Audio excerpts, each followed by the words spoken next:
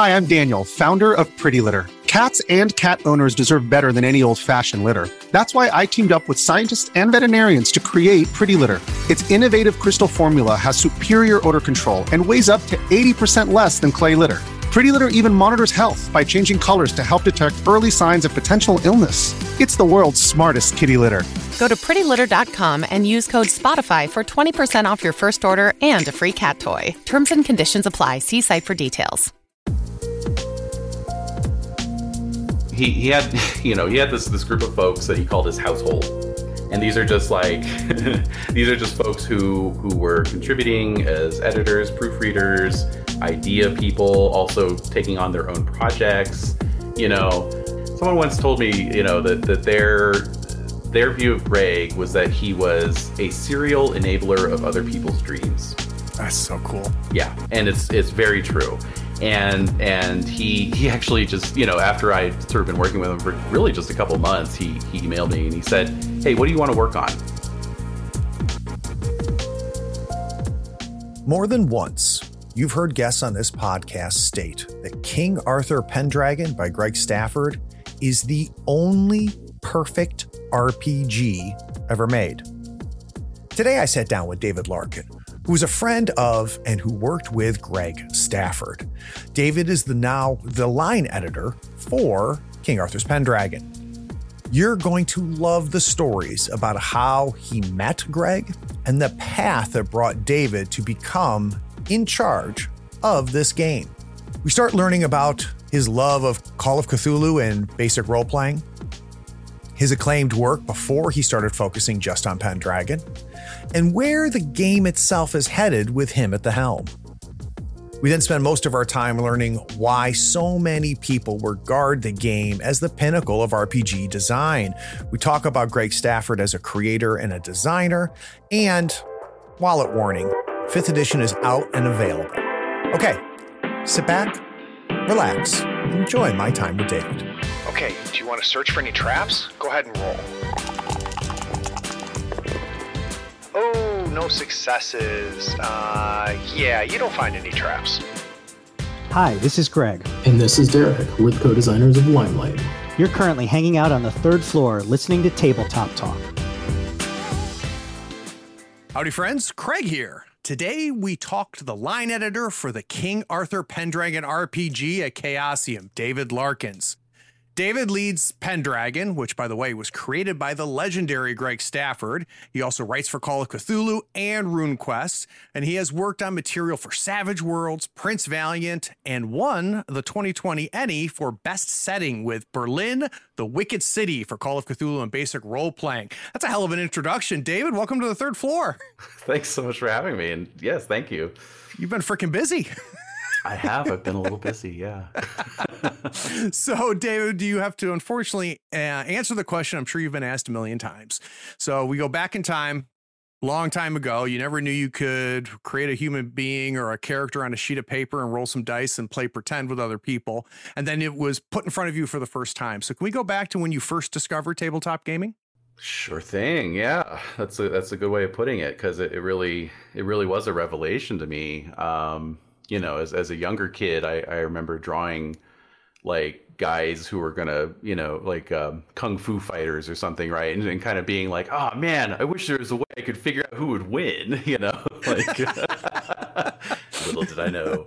A polyhedral method of randomizing. If only. No, that would never work. Yeah, so I mean, I came of age. I was a preteen in the late 80s, so I wasn't there on the ground floor of the golden age of role-playing games in those early days, but that meant that I did know about D&D and role-playing games through reputation, right? It was that kind of thing. You had friends on the playground whose older siblings played, and it's that game, D&D is that game that teaches you how to worship Satan and kill yourself, and like when you're 11, it was that time. That's a real selling point when you're 11 years old. So Cool, right? But I had a brief contact with D&D at a slumber party, just with a friend who literally read out the solo tutorial and the basic box set at the time. Nice. And I was enchanted by those polyhedral dice. I found them to be completely outlandish and something beyond my ken. But what really got me into it was actually adventure game books. So like the Fighting Fantasy series, probably the most well known of those. But for me, it was the Lone Wolf series by Joe those Deaver. are so good. Yeah. And, in looking back, it's like, yeah, that was a great introduction because they were set up like a campaign where you'd play the books in sequence and your character would actually carry on through each book and you'd bring your equipment with you and, there'd be callbacks, recurring villains. So it really kind of showed me the ropes of like how a role-playing game worked. I didn't even realize at the time, and then around that same time, a friend somehow, I guess I was probably talking about that D&D experience I'd had. So a friend of mine thought I had already played D&D. So they got me the expert set Nice. For my birthday. And that sat on my shelf for a while, but then we moved and I, was kind of looking at it after packing it up and unpacking it. And that Larry Elmore art really drew me in, and I was starting to really get into like medievalism as well. Like I was really finding myself, enchanted by the imagery of the Middle Ages, which, D&D is not hardcore about that, but at the time I thought it was. Yeah. And so I thought, what? Let me, I'm going to take the plunge on this. I'm going to go get that basic set, And so what you'll notice here is the running theme is, I was kind of an autodidact when it came to gaming. I didn't have a mentor. I didn't have a group that showed me the ropes. I was having to teach myself how to play. I picked up the basic set and read through that, and then we moved again. So then I had to find, some gamer friends, which took a long time. And, it was just kind of this thing where I was like really committed to this hobby before I even started really playing it. Cause I like the idea so much, Yeah. And, it was really helpful also that my first local game store was a place called War Games West, which was in Albuquerque, New Mexico. They were actually pretty well known at the time because they weren't just a game store, they were also a distributor, a national distributor. Ah. So they had this giant catalog. I mean, this thing was probably about 120 pages. And they did one every quarter, I think, and they had like a national mailing list. You could just sign up for their mailing list. It was a free catalog, and it had everything in it. It had role-playing games, board games, miniatures, dice, gaming accessories, you name it. And not just like lists of the titles, but also they'd put in descriptions of the games. So I would just flip through this thing. This is way back before the internet, or at least my experience with the internet. And, I would just flip through this thing, just reading all the entries, and it's like I wanted to like unlock the 3 secret keys of gaming, right? I wanted it to be like RPGs, miniatures, war games, and like board war games. Once I've mastered all 3, then I'll, I don't know, fight Gary Gygax or something. Then you will ascend. Exactly, I'll be a secret master at that point.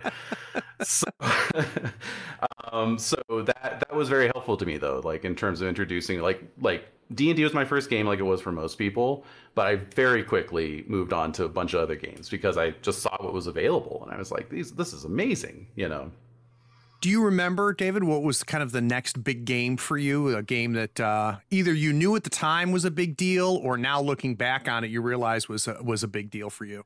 That was one of the helpful things also about the War Games West catalog was that sometimes the staff would put in little editorial remarks, so like Call of Cthulhu was one, Cyberpunk 2020, they really pitched that one.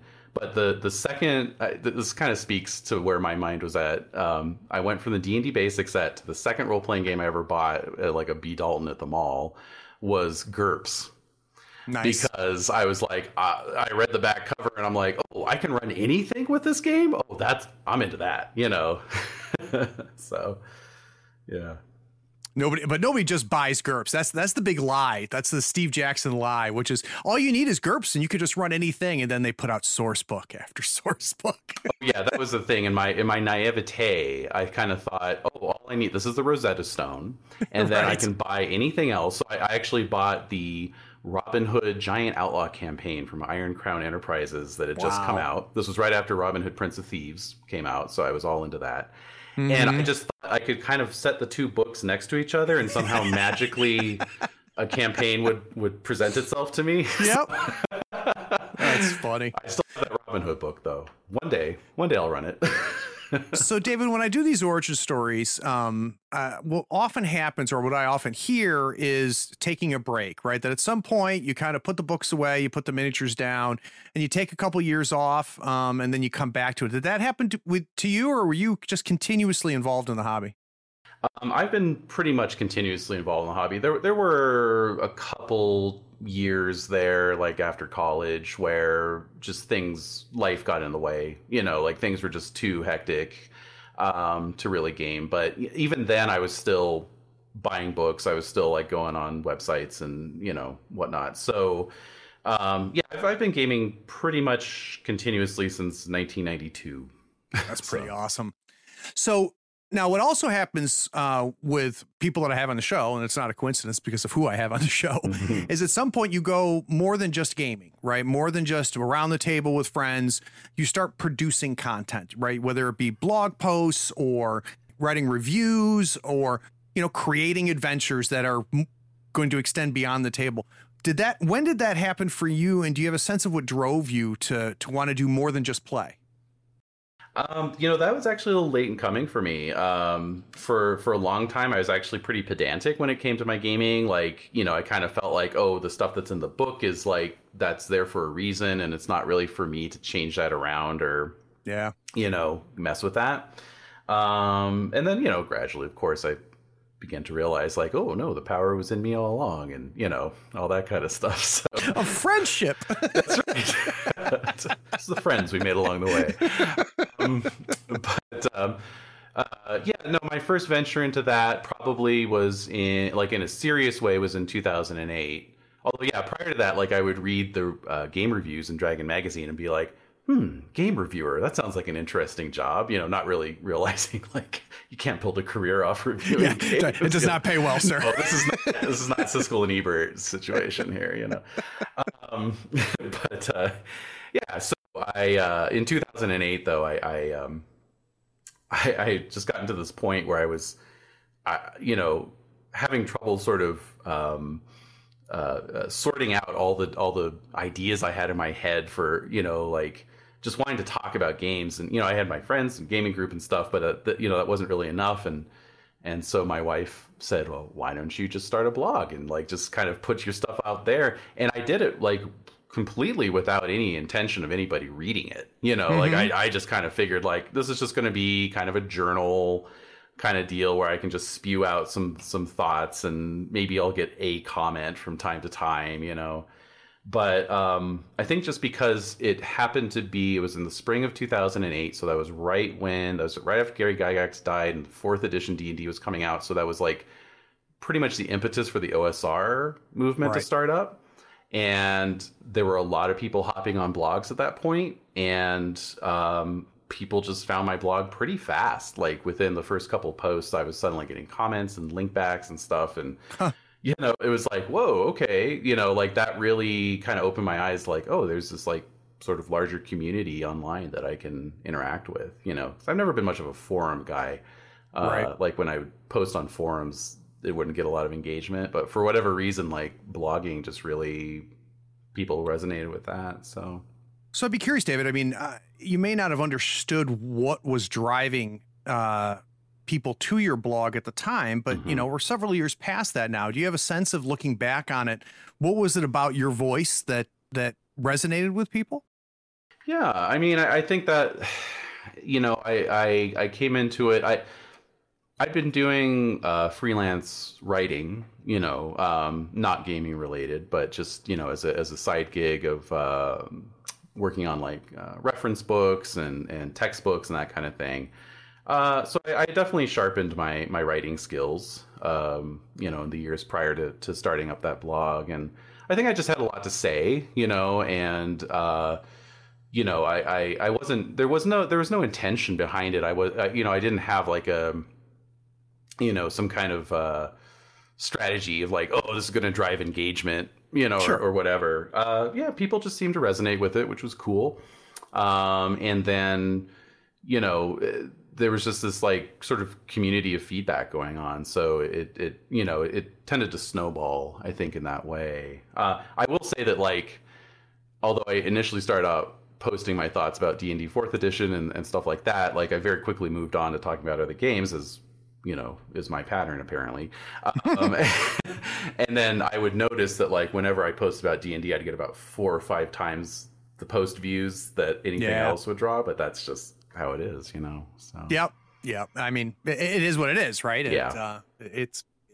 I don't see a reason to argue with it or fight it. Yeah, exactly. And quite frankly, my controversial opinion is thank God for D&D and thank God for WotC buying D&D, because I think it's hard to know where our hobby would be today if those two things didn't happen, right? If there wasn't D&D and if WotC had not swooped in and literally saved it. But I just lost my 4 listeners by saying that out loud.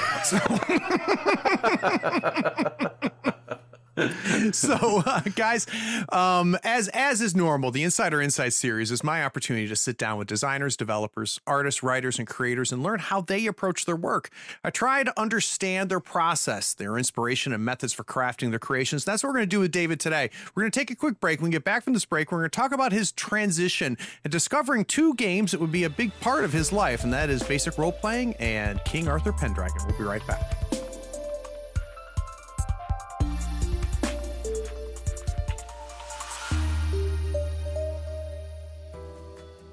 Hey, it's me. I'm interrupting this episode, and I hope you're enjoying it, and I bet you're anxious to hear the rest. But before we jump back, I need a favor. Do you know someone who might enjoy this episode? Can you shoot them a quick message or maybe even send them a link to it? Listeners sharing this podcast was the primary reason we almost doubled our audience last year. Also, would you like to see and hear these games in action? Go to the Third Floor Wars YouTube channel and Twitch stream. Our actual plays combine compelling role-playing, character-driven action, and system tutorials. We create great stories while lifting the hood and showcasing the game mechanics. Links to both are in the show notes. Okay, last thing, and I mean it. Have you rated this podcast on your pod platform yet? Maybe even written a short review? It is a simple way for you to be even more awesome than you already are. Okay, now I'm done. Let's jump back and listen to the rest of this episode.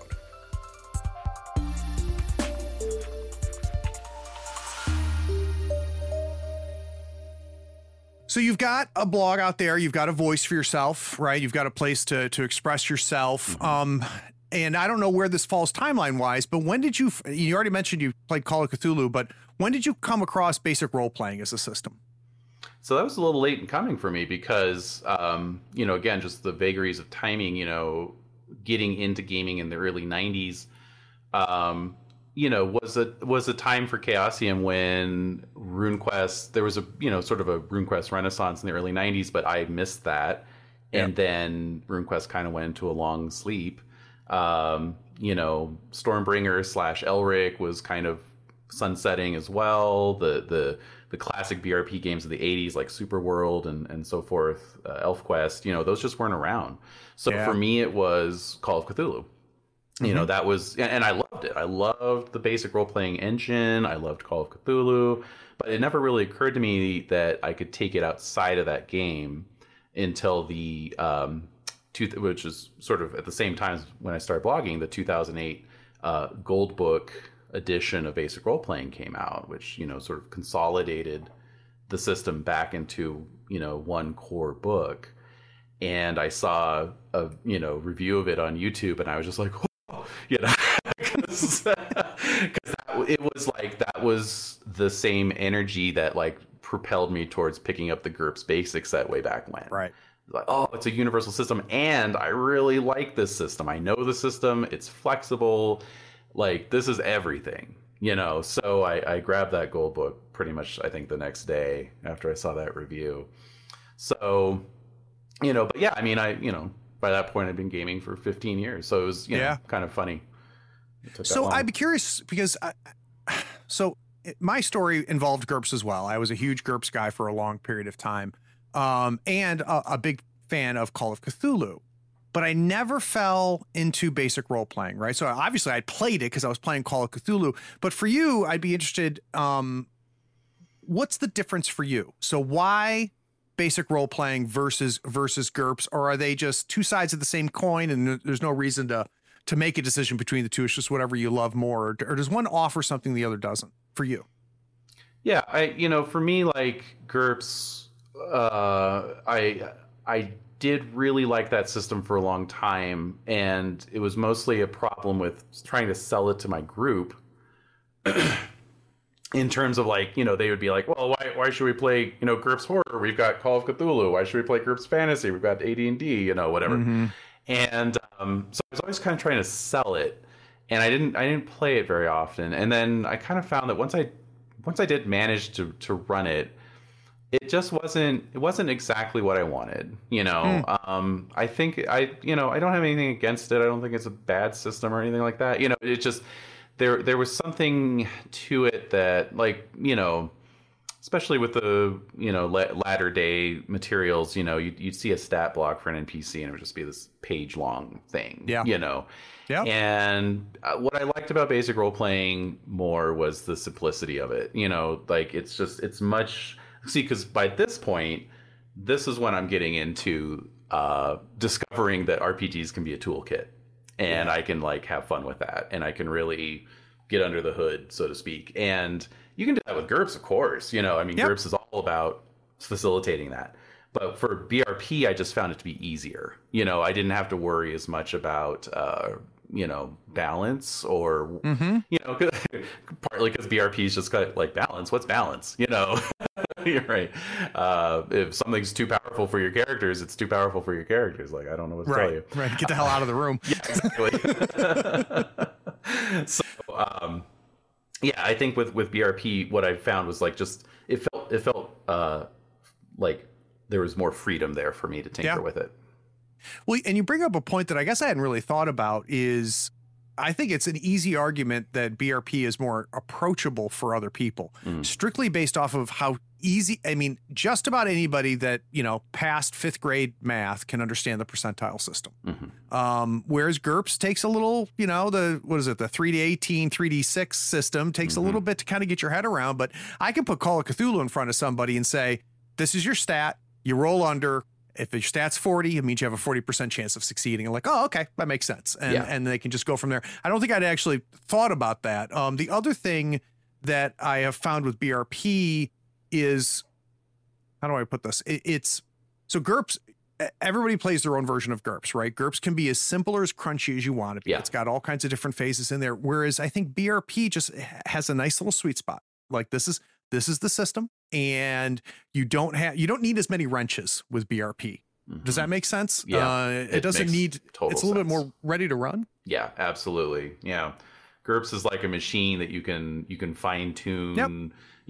But BRP is just like hop in, let's go. I think it's a great way to put it. So, at what point did you first come across Pendragon? So Pendragon, actually, I did come across back in the 90s. So that was kind of the second Chaosium game that I encountered.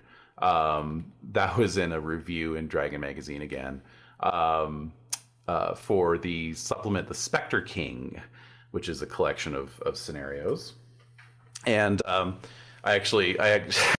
have a hard copy of that I had Greg sign, even though he didn't work on the book, because I just said, Greg, this is the book that got me into the game, so I need you to sign it. This is the one you didn't write. Would you sign it for me? Sign it, please? Exactly. That's really funny. And he was like, okay.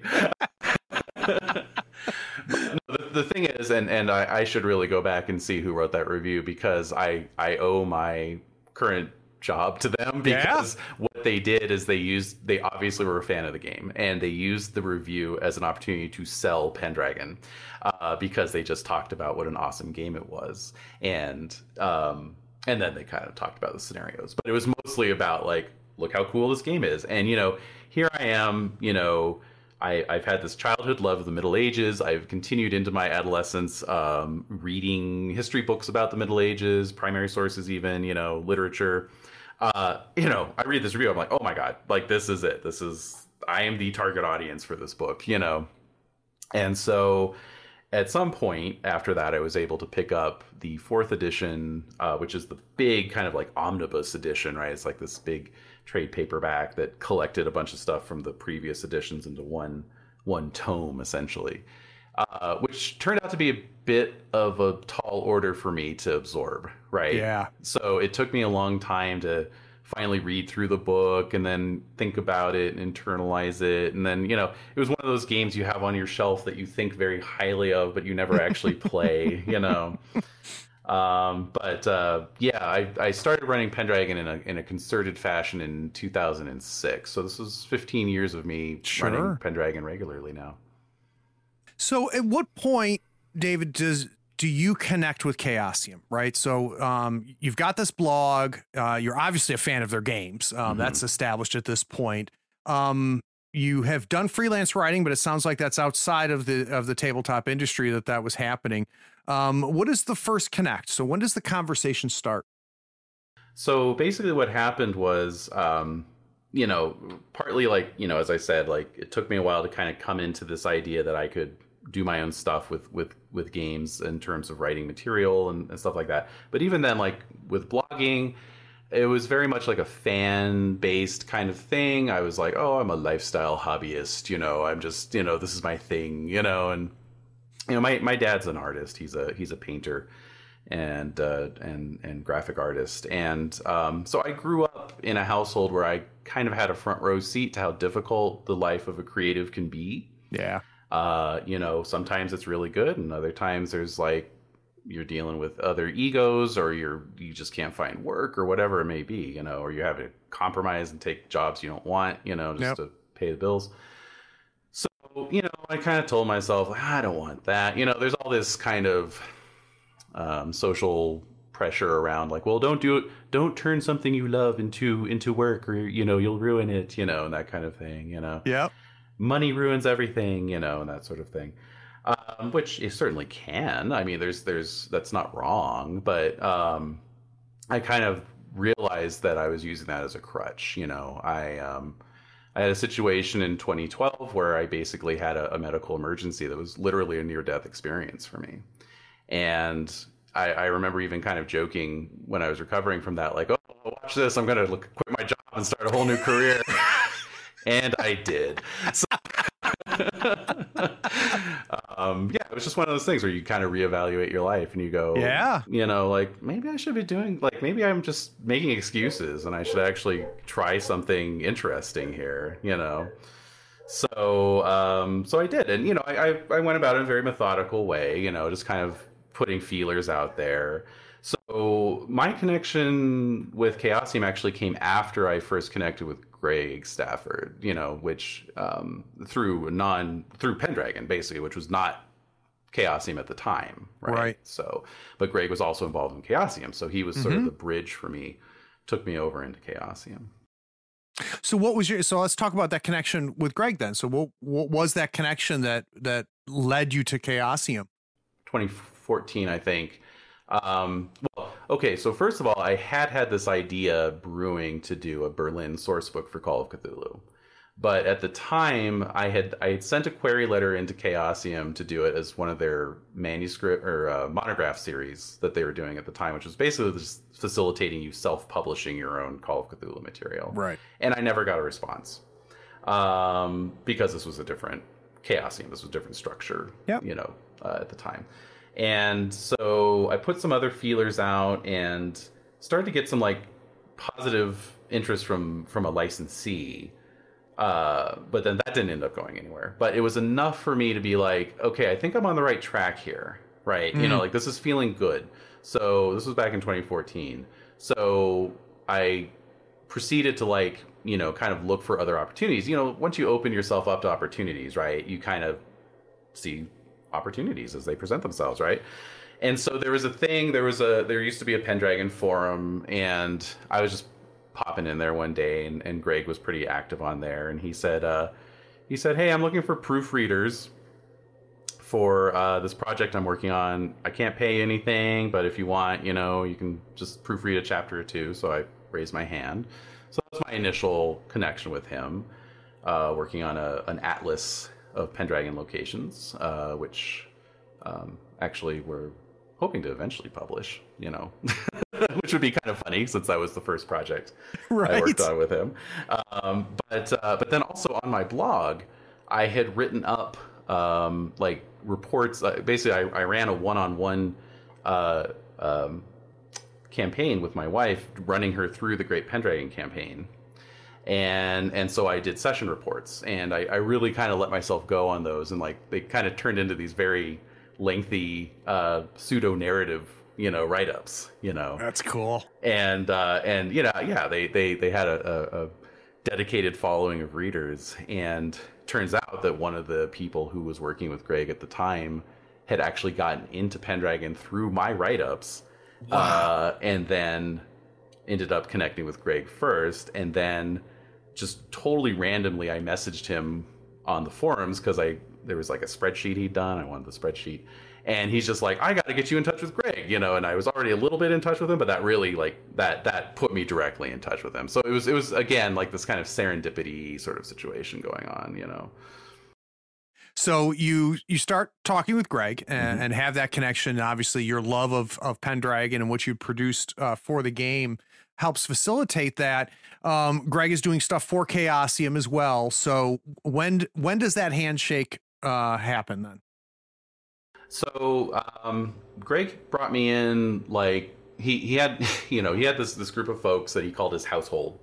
And these are just like, these are just folks who were contributing as editors, proofreaders, idea people, also taking on their own projects. You know, someone once told me, you know, that their view of Greg was that he was a serial enabler of other people's dreams. That's so cool. Yeah, and it's very true. And he actually just, you know, after I'd sort of been working with him for really just a couple months, he emailed me and he said, hey, what do you want to work on? Jesus. Yeah. I can just, now I've got this picture of you getting that email and just staring at the screen and going, what? Yeah, exactly. Whatever you want me to. I'll wash your car. I will sleep on your floor. So what was your answer?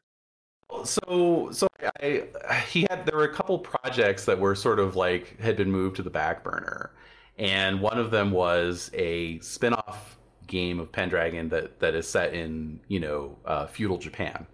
And I said, well, that sounds pretty cool. I'd like to take a crack at that, you know, take up the torch on that one, because it originally had a Japanese you know, project lead who you know, basically the Fukushima quake happened. And it derailed, you know, he lived in the north of Japan, so it really kind of derailed things for him. And you know, the funny thing is that Greg didn't show me any of that guy's notes initially. He just kind of said, you know, go forth and come up with your own ideas.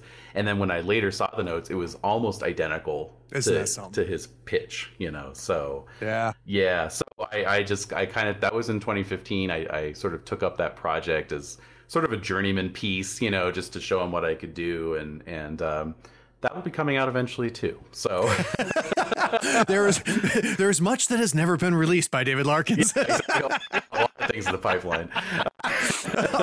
Well, so David, when all of this is happening, how are you feeding yourself? So had you pulled the trigger at this point, or? So that was right around the time I did pull the trigger. I had a full-time job with the local library. You know, I'd been working in public libraries primarily for 10 years.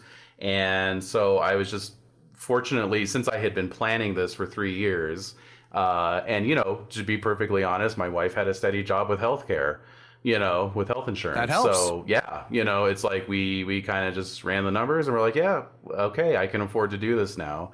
and it you know, it was just, that was the time to do it. And so that was actually the first time I ever went to Gen Con, was in 2015, and it was basically to meet Greg and just see what else was going on.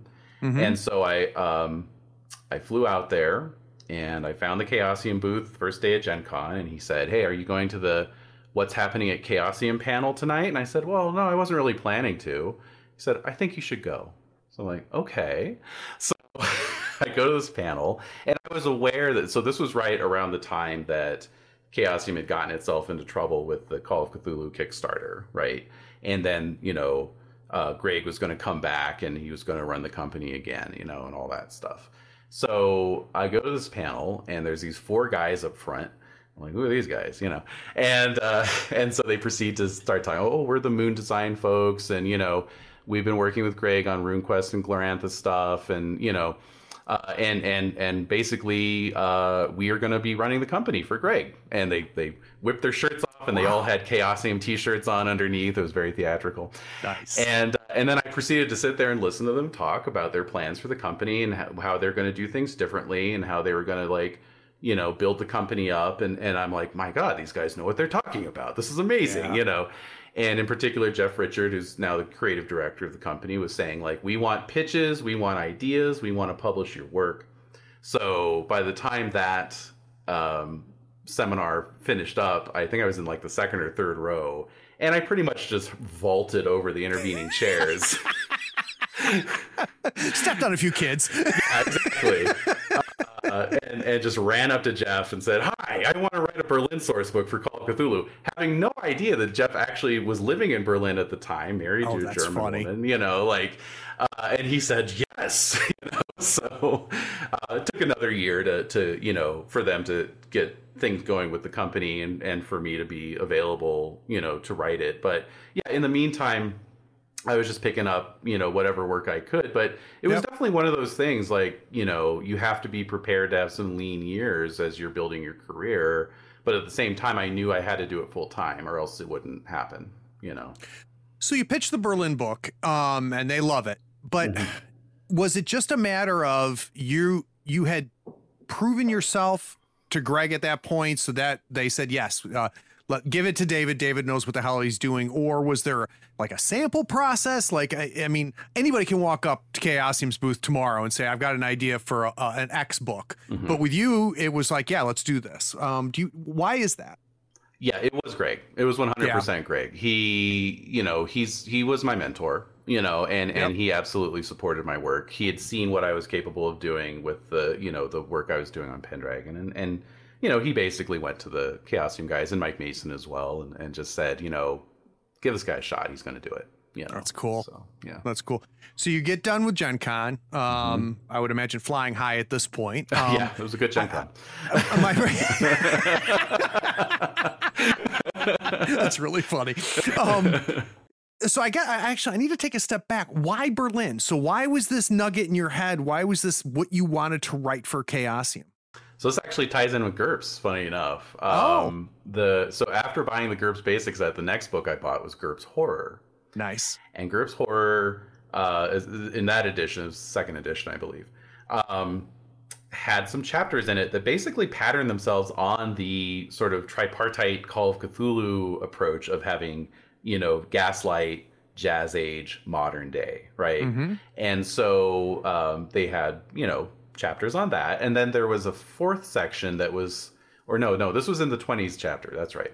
So in the 20s chapter, it was saying like, okay, so New England is kind of your classic setting, you know, or like you could do, and they're like, here are some other ideas, here are some other places you could set your horror games. And there was a little sidebar on Weimar, Germany, and it said, you know, this is an underutilized setting that has a lot of potential. And I'm reading this as like a 12-year-old going, oh, okay, I'll keep that in mind. And, you know, I don't know, there's just from an early age, I've always been interested in German as a culture and as German language and then German culture. And, you know, so I was like, okay, cool. I have no idea, you know, like, I mean, I didn't really know anything about Weimar, Germany, or, you know, Wicked Berlin or any of that kind of stuff. It's just that, you know, there was it was literally just a sidebar. It was probably 200 words, you know, but it stuck in my head. and then years and years later, working in libraries, actually, I saw some cool reference books on 20s Berlin, and I went, maybe I should run a campaign. Maybe I should get back to this. And then it just started first as this idea for a campaign, and then it just sort of like, oh, maybe it could be a series of blog articles. Oh, maybe it could be a manuscript. Maybe it could be a book, So you get off the plane, home from Gen Con. Nothing is written, but it sounds like some of it kind of was, right? That you had been dabbling with this a little bit. You'd had a campaign. It sounds like you'd ran games in this setting before. But I hadn't run anything. Oh, okay. I had gotten as far as like checking out a bunch of books and taking some notes. And that was about it. I knew that there was a potential there. That was about as far as I'd gotten. So where do you start, David? I mean, like, you sit down at a word processor and it's blank. Yeah. Well, so, I mean, like I said, it took another year. It took until the next Gen Con, actually, where I had a sit down meeting with Mike Mason. And that was like the actual, like, okay, let's get you under contract and get you writing on this. And, I had some ideas. I knew there were certain themes that were presenting themselves with this setting that we could explore that hadn't been in any Call of Cthulhu books before. But, I kind of had to come up with like some scenarios like out of nothing, and like, it was one of those deals where it's like afterwards, you're like, okay, now I have to actually write the thing. Right. And play test it and do all that stuff. Okay. So I had some really great meetings with Mike and also Jeff. Being in Berlin, he was able to offer some insights on that. He knew quite a bit about the history of that period. So it was, like a meeting with Mike at Gen Con, a Zoom meeting with Jeff once I got home, a couple pages of notes and off I went. And, I was still pretty green by that point. So I was Googling how to write a book proposal, and that kind of stuff, it was really helpful because, it's like finding, okay, so I work up this 10-page outline, and I start like taking some of those old notes that I'd taken and throwing those in there and, just kind of building out from there. And then the really fun thing about writing for Call of Cthulhu is like, it mirrors the experience of being a Call of Cthulhu investigator, because you end up peeling back the onion layers, right. And finding out more and more as you go. And so, really, like, I had some basic ideas, and then as I started to refine those ideas, I would find more stuff and more stuff and more stuff, Do you have a sense, and there may not have been this moment, so just tell me, Craig, what this didn't happen. Do you have a sense of when it all clicked? Like, was there a time where you'd figured something out, you'd pieced it together, where you're like, holy shit, I'm like this is going to work, and it might be actually be pretty good, right? Yeah. Do you have a sense of if that happened as a moment, or was it just a gradual thing, or did it never happen and it just turned out to be good? I think it's when I was working on the first scenario. The first scenario has a lot of real life stuff in it. It's got a lot of characters who actually, existed, and events that actually happened at the time that the scenario is set. And it was like, there was a moment where I was doing a write-up on a scene. Try to avoid spoilers, but there's a scene where the investigators have to go to an apartment complex that a serial killer used to live at. And I found a graduate level paper online where somebody had actually done a write-up on the residents of that apartment building. My God. Who were living there at the time. And I was just like, everything is just presenting itself to me at this point, because from there I was able to, like, sort of combine some of them and, fictionalize them enough, but, turn them into some NPCs that the investigators could then talk to, so it was just like, things were like really clicking. I remember actually having a conversation about that where I was just like, it was one of those things where it's like, I was having trouble sleeping because it was so coming so thick and fast, and it's just, my brain was just on fire, so I was just like, great. This is happening. Yeah. Oh, that's cool. So you finish the damn thing. It gets out, and then the 2020 Annie nominations come out. And like most people, you know, their first big work, it gets nominated for an Emmy, right? Yeah. I mean, what was that experience like when those nominations came out and you saw your book in there?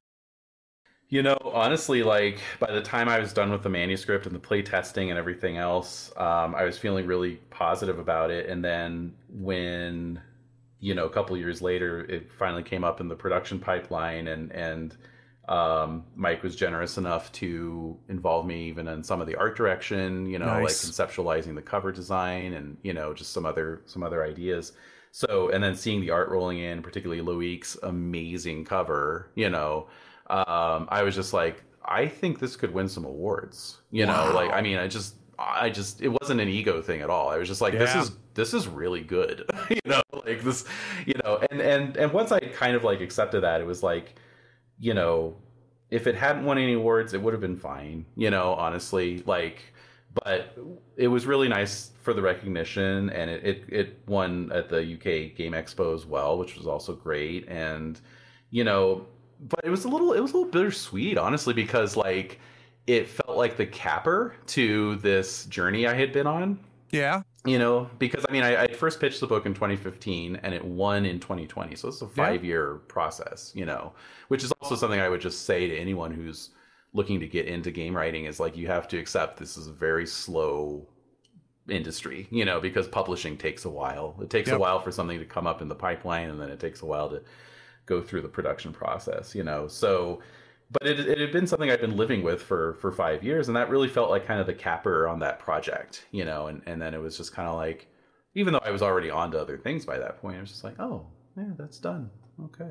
So that's the bittersweet part, is that it was 5 years of your life, and it's just like, oh, I guess that's it. That's it. Yeah. I mean, it's a good ending. It's a great ending. I couldn't have asked for a better ending. It was kind of, you know, it's like the end of the Return of the King. You know, you're nice bidding farewell to the hobbits. And then after that, we get the three Hobbit movies, right? Let's not talk about those. So, and this might be a hard question to answer. Why did it win? So what is it? What was the reaction? What were the reviews? What did people find in that work that you think clicked with them, right? So we understand what clicked with you, but why did it click with so many other people? That's a great question. I mean, my philosophy when it comes to creating stuff is I write for myself. I write something that I would want to see on the shelves. Yeah. I'm not trying to chase what I think other people want. And, you know, so really I can only speak for myself, and it's tremendously flattering and gratifying to know that, you know, my vision or what I wanted to put out there resonated with so many people. Like, that's great. You know, I'm all about letting the work speak for itself, you know, and to the point, sometimes I think I don't speak enough about some of the elements of my work, but you know, I very much wanted it to be something that was going to be off the beaten path for folks, you know, who wanted to do something a little different with their Cthulhu games. I love Lovecraft Country, Arkham, Miskatonic University, all that good stuff. You know, it's an amazing body of work that's so much, it's a great sandbox to play in, you know. And so what I wanted to do was create another sandbox for people to play in. I wanted a city that could be used multiple times for multiple campaigns, you know. And so maybe there's that element, you know, where folks are just kind of picking up on that depth that I was trying to put in there, because I didn't want this to just be a one and done kind of situation, you know. Well, and it's what's neat about it for me, David, is that, you know, the Lovecraft Country, the setting, the default setting for Call of Cthulhu is a very interesting time. Mm-hmm. And within the timeline of history, it's interesting. What was happening then is very interesting. It's an interesting place to play. Excuse me. It's long ago enough that we can make it fantasy, right? Mm-hmm. It's been a little while. It's been 100 years. Yeah. And it's funny because until I came across your book, I don't think I realized, well, shit's pretty interesting over there in Berlin about this time too. Yeah, right. And it's funny to me because, Weird War is something that I had goofed around with and stuff. But I just never thought about going back 5 years and looking at what was happening at that time. So hats off to you for even thinking that could be something that would translate so well. So, guys, we're going to take another break. When we get back from this break, we're going to talk about Pendragon. And we're going to also we've talked about Greg Stafford. I want to talk a little bit more about him. Those of you who have been following this Insider Insight series know that Mr. Stafford's name has come up more than a few times. And it'll be really neat to talk to David about that. We'll be right back.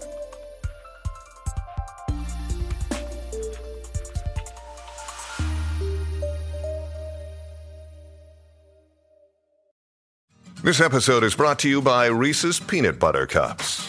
In breaking news, leading scientists worldwide are conducting experiments to determine if Reese's Peanut Butter Cups are the perfect combination of peanut butter and chocolate.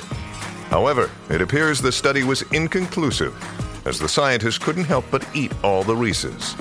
Because when you want something sweet, you can't do better than Reese's. Find Reese's now at a store near you.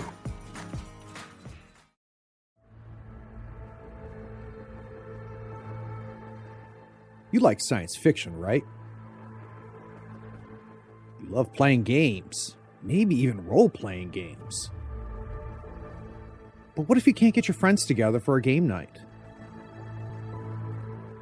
If you love games like Mothership or Orbital Blues, check out Dead Belt, a card-based space western solo strategy RPG about skillful and desperate scavengers picking over the remains of junked starships in hopes of a juicy payday. In it, you deal with lurking dangers, push your luck, and walk away with enough cred to keep on flying.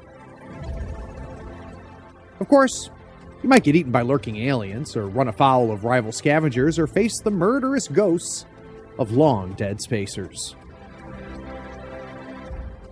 No one said life in the Dead Belt was going to be easy. For more information on this and all of Sean and Abby Drake's games, swing over to acoupleofdrakes.com. The link's in the show notes.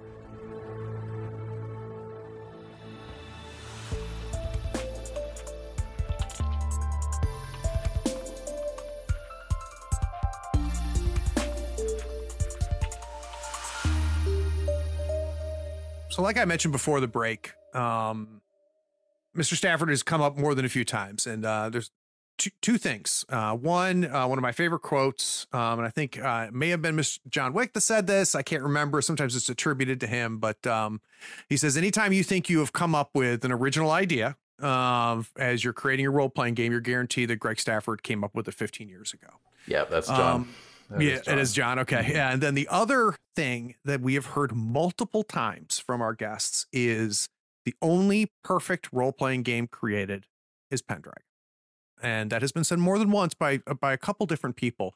So I guess, David, you having such a close connection both to Greg and to the game, for somebody like me who didn't know Greg and was not around and involved when, Greg was putting out just this amazing groundbreaking work. Do you have a sense of what it was? So what is it that Greg was doing that influenced an entire generation of tabletop role-playing game creators? So Greg was one of the first people to really grasp the potential that was within role-playing games in a lot of different ways. Both in terms of setting and also mechanics. And so what he was able to do with Pendragon was something that really didn't become more common in RPG game design until literally 20 years later. He anticipated story gaming by decades.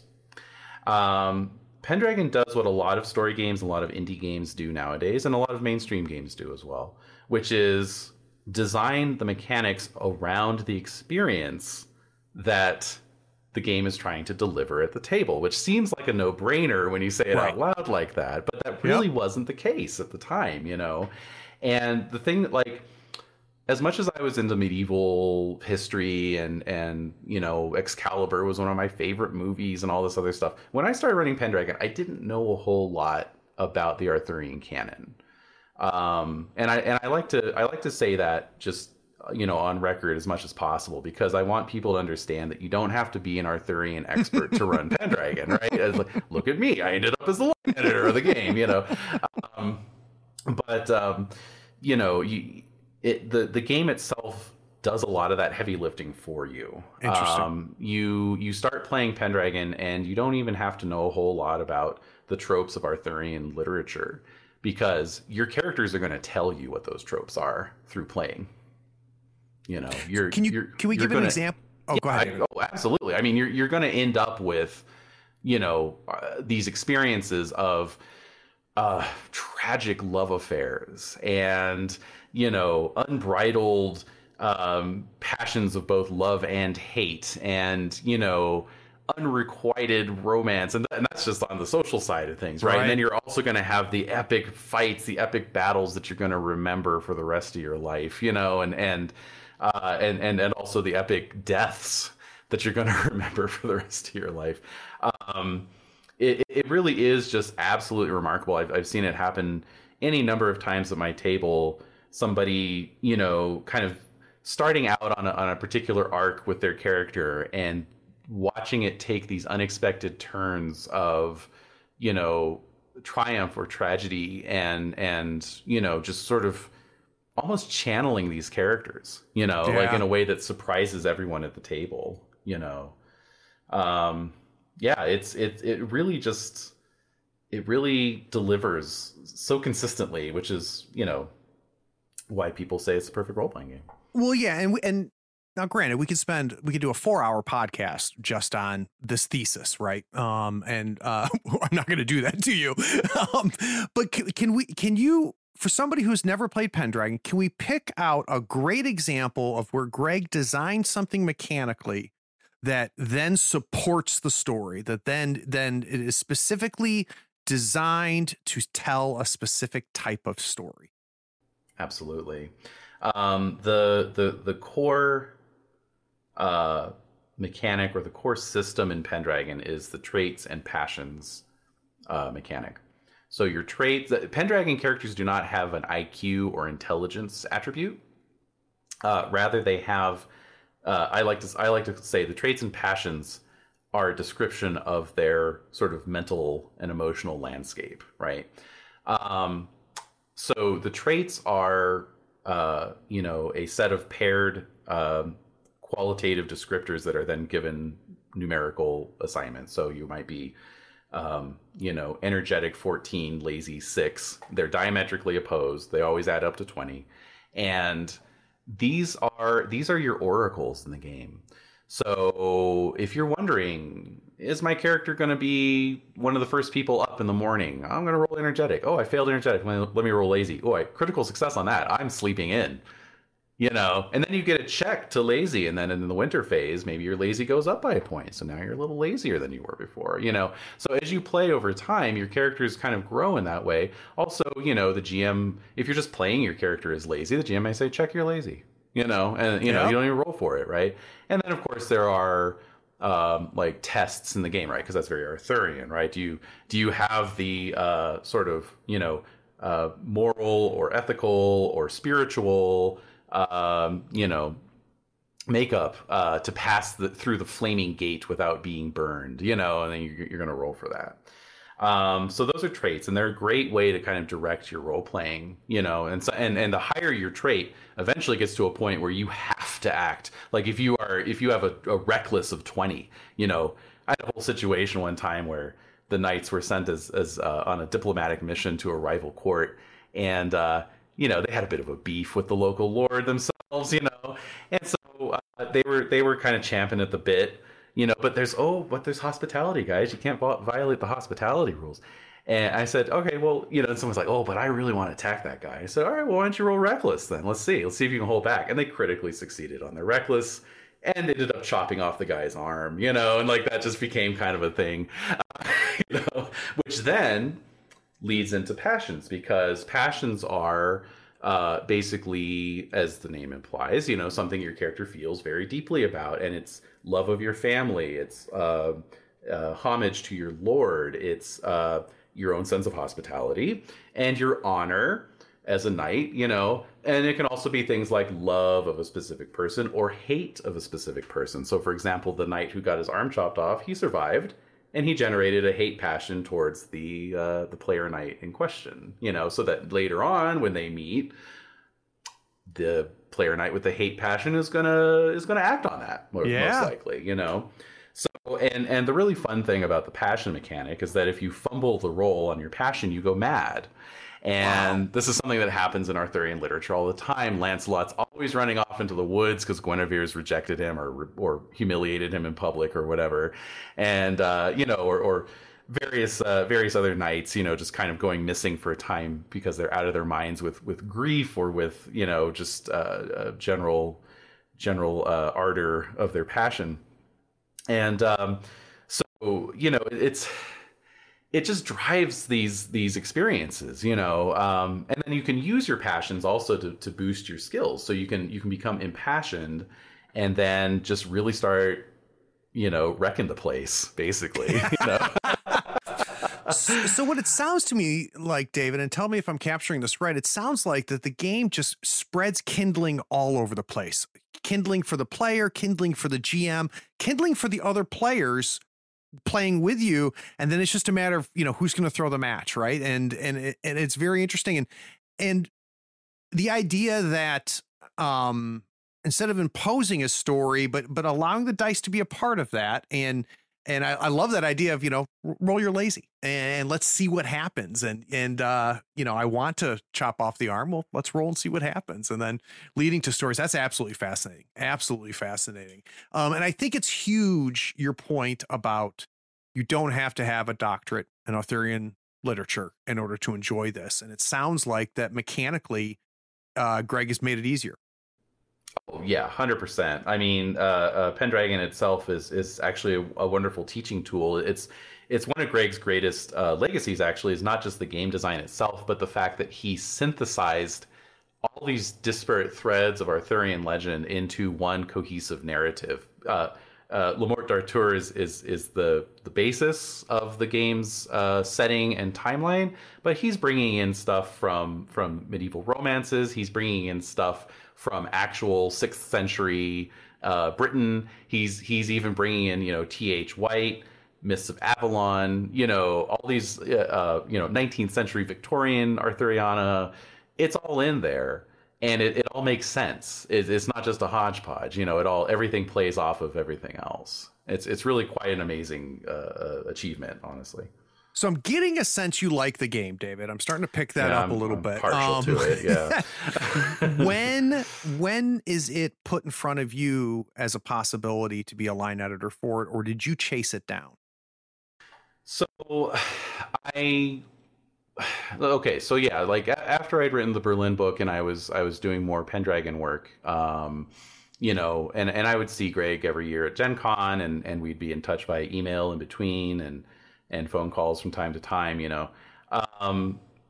I started to get this idea, like, maybe I could be working on Pendragon like a lot more, and so I think it was, let me see here, let me get the timeline straight. So Gen Con 2017, I was just chatting with Greg, and he again would ask me his periodic question, which is, where do you see yourself going? Like, what do you want to be working on? And I said, well, I'd like to work on Pendragon like a lot more, actually, and he said, okay, well, he said, we'll see, we'll see what we can do. And that was basically it. And I think even at the time, I thought, oh, did I say too much? Did I overstep? You fool! Yeah, exactly. Was I too presumptuous? So then fast forward to June of 2018. I remember this very well.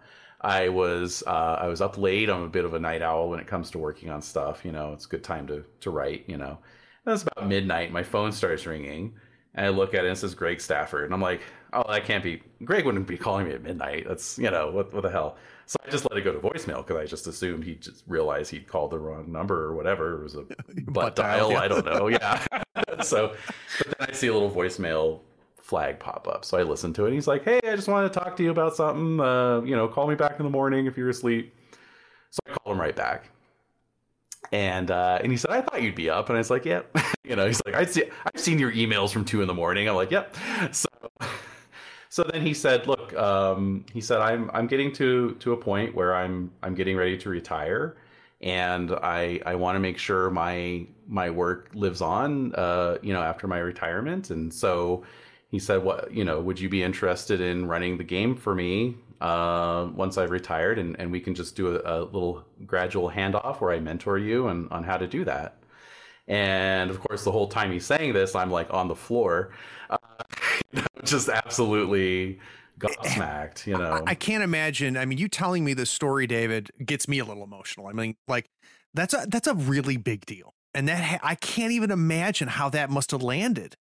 Oh, it was amazing. I had to go for a walk, right afterwards, and just look at the stars for a bit. Like it was, yeah. I mean, and this was, 3 years after I had committed myself to a full-time career. And, I was like, that's it. This is what I was trying to do. So, holy shit. Yeah. Yeah. And then, I mean, the sort of tragic, coda to that is that Greg died 4 months later, Unbelievable. Yeah. That's amazing. My wife said it was, it's a bit like Merlin and Arthur where, nice. It's like now I'm Arthur going like, where's Merlin? Yeah. But, I mean, honestly, I'd had enough years working with Greg and he left so much material, and he was already planning to hand it off. I think that's also something that helped is that he was already in that process of getting ready to hand it off. So, and then Chaosium picked up Pendragon at the end of that year. So that's when I came on full time with Chaosium. That's incredible. That is incredible. So now I'm going to ask another odd question. What the hell does a line editor do? Yeah, I know, right? I always have to explain that, right? So a line editor is in charge of the game line. That's the line part of the line editor. So it's my responsibility to sort of guide the development of the game. So for instance, somebody has a pitch, Mike Mason's the line editor of Call of Cthulhu. So when I wanted to write the Berlin source book, he's the guy I ended up, getting the contract with, talking about it, So there's a lot of delegating involved,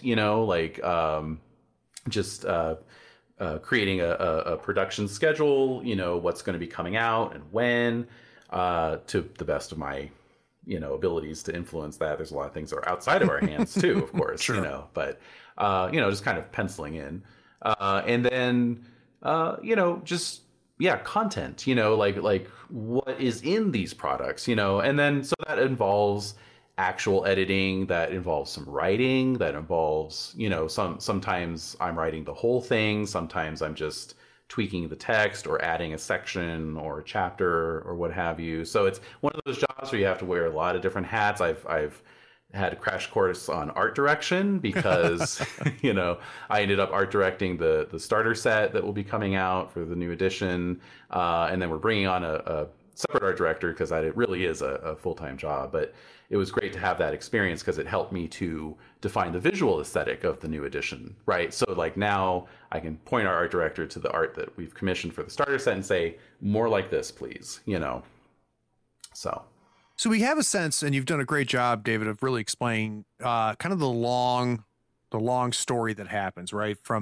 Takes a while, and who else did a great job with this? Lynn Hardy. We had Lynn Hardy on, and Lynn was talking about The Children of Fear and just the long journey that book took before it finally came out. And you said it as well. I'm trying to think of how to phrase this. When will I start seeing David's fingerprints?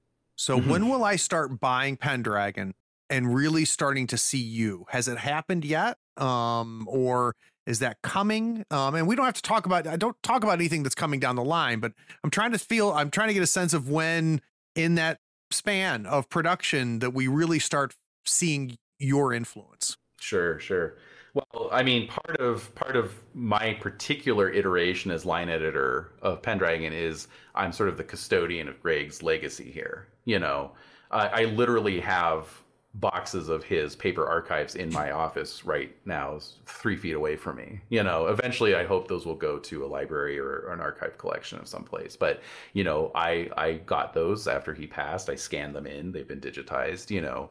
And these are things going all the way back to playtest sessions from 1983, you know. So,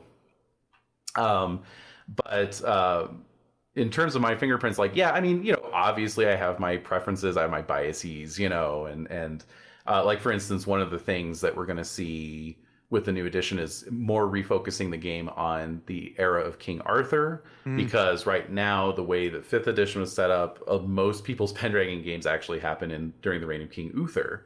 You know, and that's just how it worked out, you know. But I'm like, no, this is a game about King Arthur Pendragon and his knights, right? So let's get that refocused. So the short answer to your question is, once as 6th edition is rolling out, those are the projects I've been most heavily involved with. I have, you know, I wrote a thing called the Book of Feasts for Pendragon that's also been very well received.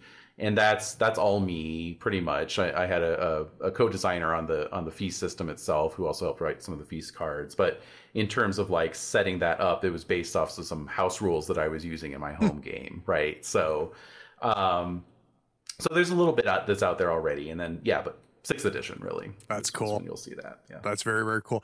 All right, so last question, David, and then we're going to do some plugs. And this is a question I ask all my creators: is what are you consuming now that you did not create that you're loving? So this could be other role-playing games, this could be board games, video games, movies, or whatever. But I'm always interested about what gets other creators excited. Yeah, absolutely. So what I've been doing recently is kind of going back to my gaming roots a lot. So I've been playing a lot of games that either are from the 90s or are sort of derived from the 90s, you know. So like I just wrapped up a Cyberpunk Red campaign, for example. My wife and I enjoy playing Vampire the Masquerade. That's like kind of our one-on-one system of choice these days, you know. And yeah, I've been kind of reconnecting with the miniatures wargaming hobby a lot recently. I've got a good friend who's set up a Discord server for like kind of local folks to get excited about like Age of Sigmar and, you know, Warhammer 40,000 and so forth, you know. That's been a lot of fun. So, and then I know this is like kind of work related, but you know, I just saw The Green Knight, which was really exciting. So, you know, how I have not seen it, but I've heard good things. Was it good? Yeah, you know, it's one of those movies that either has it's like 50% 5-star reviews and 50% 1-star reviews, and those are always the movies I want to see. Right, right. Like, something's happening there. Yeah. And so I on an aesthetic level, I absolutely adored it. I love.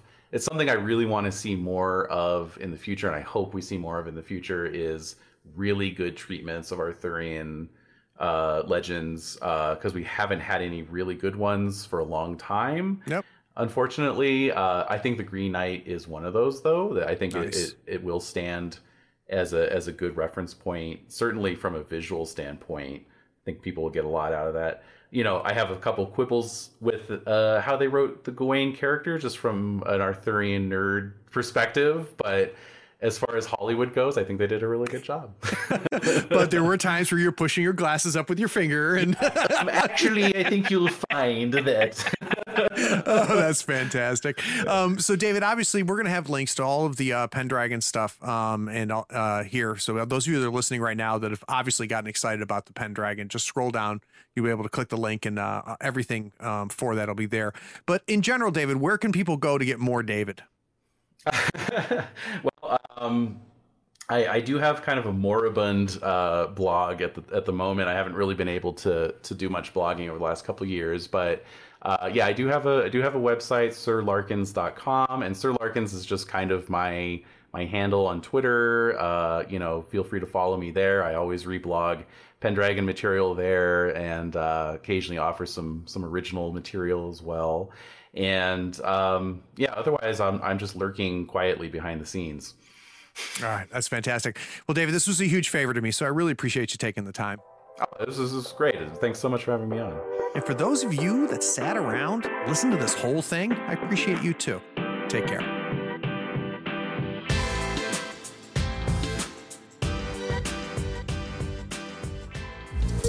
We hope you enjoyed this episode. Subscribe to Tabletop Talk and share it with your friends. Check out our content on YouTube and Twitch. Follow us on Twitter and Facebook and stay updated on everything coming from Third Floor. All the links are in the show notes. Take care, floorheads.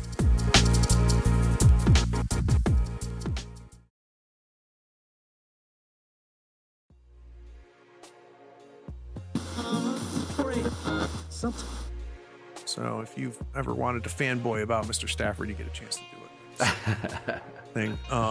Hands down, the most common name that comes up as I talk to creators. Hands down. Yeah. And what's interesting for me is I took a 20-year break from role playing. Okay. So the Pendragon, Greg, all of that was happening when I was not involved. And the part of the reason I'm doing this Inside series on my podcast is it's like an archaeological dig for me to go back and find out what happened over these 20 years. So like super excited to get into this. So that's awesome. Yeah, I appreciate you doing it. Of course. All right, I'll bring us back.